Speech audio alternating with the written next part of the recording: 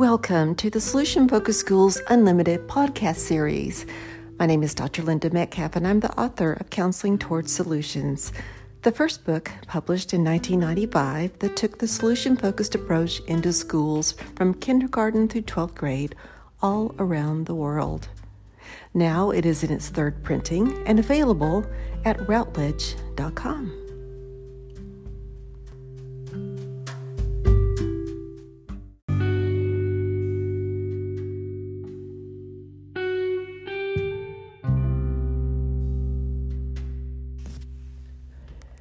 This is the time of year when many of us are planning for next year. It's almost April. And along with April come plans for high school students that move into the next grade or even graduate. There's plans for middle school kids to look into their future high school years and decide what courses they need to take to achieve their goals.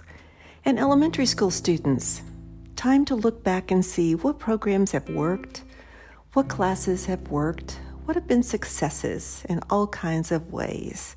So this podcast is going to take you through each one of the various grade levels and somehow, hopefully, show you how the solution-focused approach can help you in planning. Planning so that next year begins to go a little better for you. So let's start off first with looking backwards. Yep, we're going to do that. How crazy is that? Let's look at the data that you might have collected this year as you worked. Perhaps you did guidance lessons, perhaps you did speakers, perhaps you had programs that you initiated to help your students be at their very, very best. Always look at your data and see from them not what didn't work, but what did work. That gives you an idea as to what is applicable to your students, what's being well received, and what's working. I'd also encourage you, in addition to data, to send out your own survey, maybe to teachers, asking them to think about the guidance program you did this year and what were some of the things you did that they appreciated. They, after all, were in the room when you left. They might have seen some reactions to what students said about what you did and what you presented to them. Ask them which particular presentations, which particular activities that you did seemed to make a difference with students? Which ones seemed to resonate with them? And as teachers, what did they see too as maybe ideas for next year? There's nothing like grabbing on to what your stakeholders say works. It keeps you focused. After all, they're out there in the middle of everything. They see what kids are doing, what they're saying, what they're needing, and by listening to them, you will have more data and information to help you plan. That's so much more helpful than just thinking, okay, this year I want to do this. I think next year I'll try and do that, without checking out whether or not it's going to be something that would work. But when you do that, when you check out what might work, you're more likely to have success.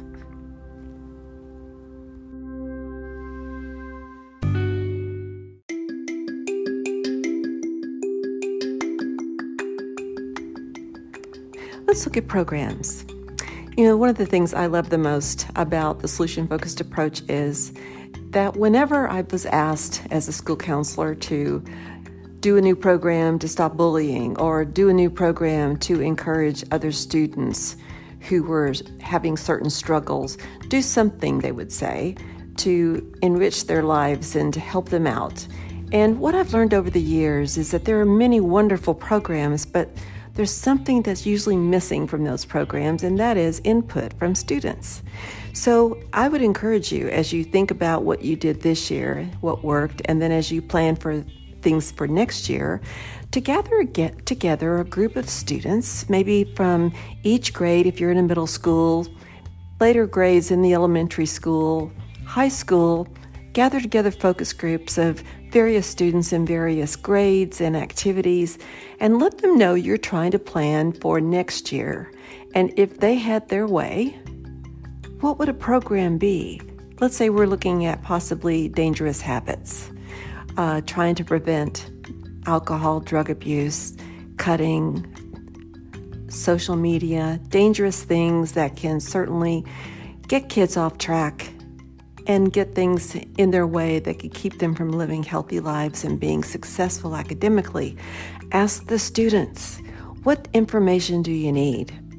I've always found them to be so candid with me, and at first they're rather surprised, of course, that I'm asking them.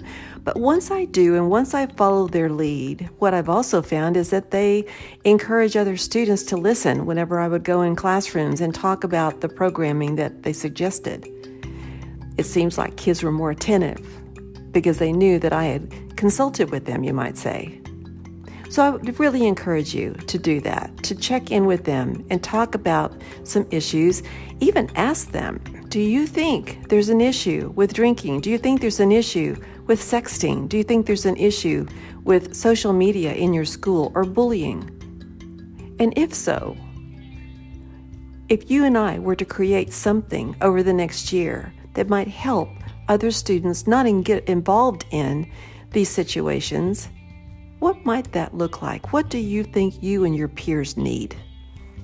Then you are getting from the very source you're trying to project ideas on exactly what they would receive. So I really, really encourage you to do that. Additionally, don't forget your teachers as you plan those programs. Ask them. They are the people that are out in the middle of everything. Send them a survey too, another survey, with the ideas of, if I were to plan something next year that would be helpful to the students in your classrooms, given what you've noticed with them this year, what might that be? Should there be more groups that I do? Should there be other times when I come into the classroom and talk about certain subjects? If so, what are those subjects? How often would you want me to come into class? I know various levels of school counseling, you go into classes different amounts of time, such as elementary school, there's much more time in the classroom. Middle school, about 50-50, and then high school, a little bit less. But I really do think, again, you'll have much more buy-in from your teachers when you ask them, what do you think your students need? After all, when you ask those that it involves, again, most of the time you get buy-in and cooperation, and that can be everything.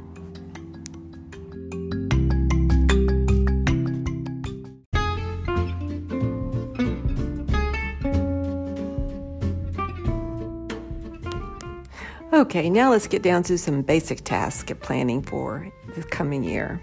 Let's talk about scheduling. I remember when I was a high school counselor, I had 300 students, and it was always a chore, they said, to talk to every student. I decided one day I was going to do group scheduling. And so I had them all come in my office, and together we all talked about their hopes and their dreams and what they wanted to accomplish someday, what were their interests, what were some things that they dreamed about that they really wanted to do in their lives, even though it was short term. And after that, I asked them to think about, okay, when you think about these ideas that you want at the end of high school, tell me let's think about the courses that might be helpful to help you get there. And then I would give them the list of courses, and we would go over those. And that because we had kind of brainstormed at first, they were able to do things like choose math class or art class if they wanted to be a video game animator. Or if they were interested in cosmetology, the chances are they were going to be taking that track that we had at school. Or if they wanted to go on and study something like engineering, they were going to probably take calculus, or they were going to take another course that would be very instrumental in their doing well in school, studying engineering. The point of it was that just by asking them a question, and I'll use the miracle question, for example, it really helped them to, number one, get excited about the future, and also to imagine what they would be doing and studying to get into that future. So this is a question I would also ask, particularly sophomores and juniors in the early and junior year. I might say, suppose a miracle happened, and you wake up a year or 2 years from now, and you are at the college of your dreams, or technical school of your dreams, or military of your dreams. What would be going on? Where would you be? If you're going to college, would you be at a large university or a small university? Would you start off at a junior college, or would you go off out of town to a four-year college and stay in a dormitory? Are you looking for a college or university that has study abroad, meaning you would go into other countries and study for certain amounts of time? Are you looking for colleges or universities where you could get a part-time job?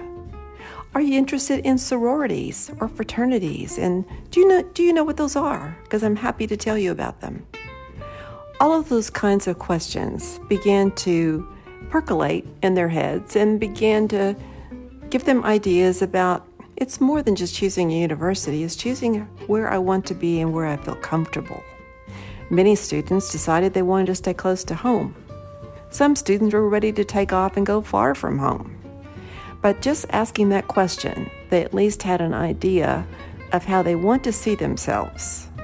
And that's an example of using the preferred future when you're planning for college. Having that preferred future and an idea in real specific terms about where they'd go, what they might want to study, how many students would they want in that school, a large school, small school, gave them an idea as to how to think about where they were wanting to go. So we scheduled that way. For middle school students, we'd also go in, of course, into classes and talk about school and the courses they'd be taking the next year. But again, I always like to ask that question, tell me what you're interested in.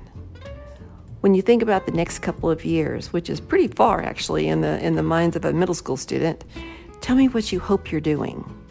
What will you be studying? What would you be learning about that would tell you, I'm doing what I need to do for myself? What kind of courses? And again, then I'd pass out the courses and show the electives, and we'd go from there. These are just ideas as to how to enlist the help of your students so you're not just going in and giving education on the courses, which of course you will do, but by giving them the chance to feel as if they are choosing the direction, they're more likely to get going and be motivated to go in that direction.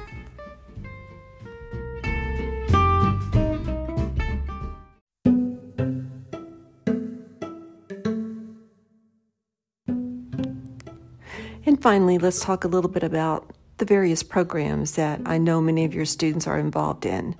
Students were involved in programs such as 504.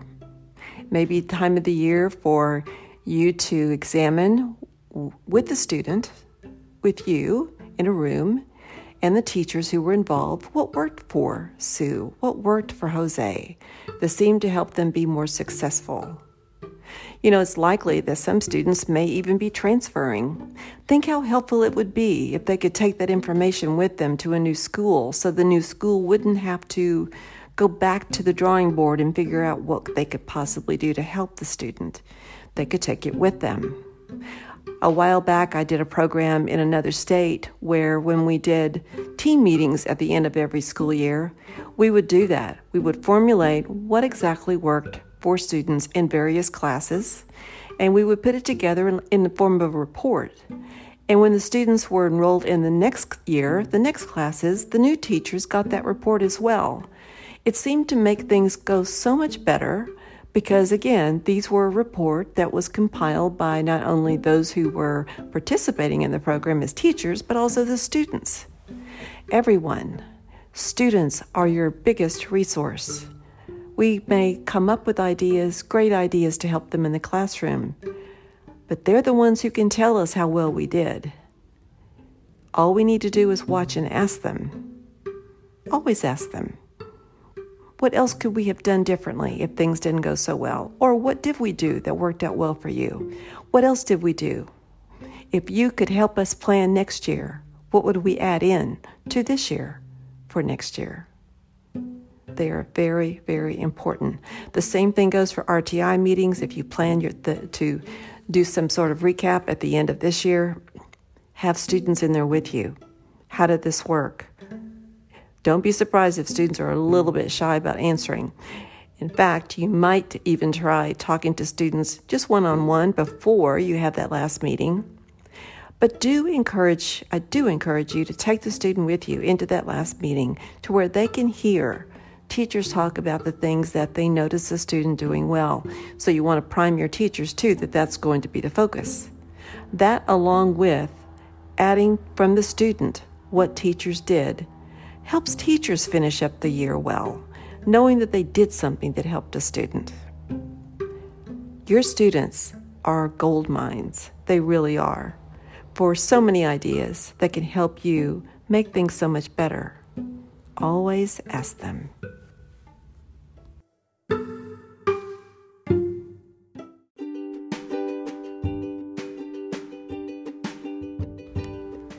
And lastly, let's take a personal look at this year. For a minute, just imagine you see a giant scale in front of you. 1 to 10. 10, things went beautifully, awesome. You're completely satisfied with how things went in regard to the comprehensive guidance program that you did, or the way that you taught in the classroom, or the way that you work with kids in your administration's office. That's a 10. And a 1, the opposite. Where are you? You've got 2 months of school left. Where are you? You've gone through 7 months of school. Where are you on that scale? And be kind to yourself. Wherever you are on that scale, if you are above 0, you have been successful. Of course, a 10 is the most successful, but we're going to take any number on that scale in between 0 and 10 and call you successful. The idea then is to think, what would next year be like? What would I begin to do next year to move up just 1 notch? Maybe you're at a 6. What would a 7 look like? And here's some questions as you think about this as the school year begins to come to a close. What would your students say you did? Don't just rely on yourself. Sometimes we're hard on ourselves. What would your students say you did? And you know what? You can ask them. The next time you go into a guidance lesson that you're doing, whether it's elementary or middle school or even high school, and you finish up and you say, students, I've really enjoyed talking to you this year. How did I do? How are the things that I talked to you about? Scale 1 to 10. 10, awesome. 1, needs some work. Or opposite, where would you put me? I really want to know, because you matter to me. Ask them. You might be surprised by the answers you get. And it will also give you ideas for planning for next year. Just move up 1 little notch, 1 step. Many people would say that if you were a school counselor, principal, teacher, you're part of the whole system in that school that makes everything go around, everything work. When one person, just one person, does something a little bit different in a school, according to the solution-focused approach, it can make all the difference for a lot of people. And asking people, asking students how you did, what they could use that you could do maybe a little bit more of in the next year, you're enriching your counseling program. You're enriching your ability as a principal. You're enriching your ability to engage with kids in your classroom. Ask them, everyone. They have the answers that we want. May the Solution Force be with you.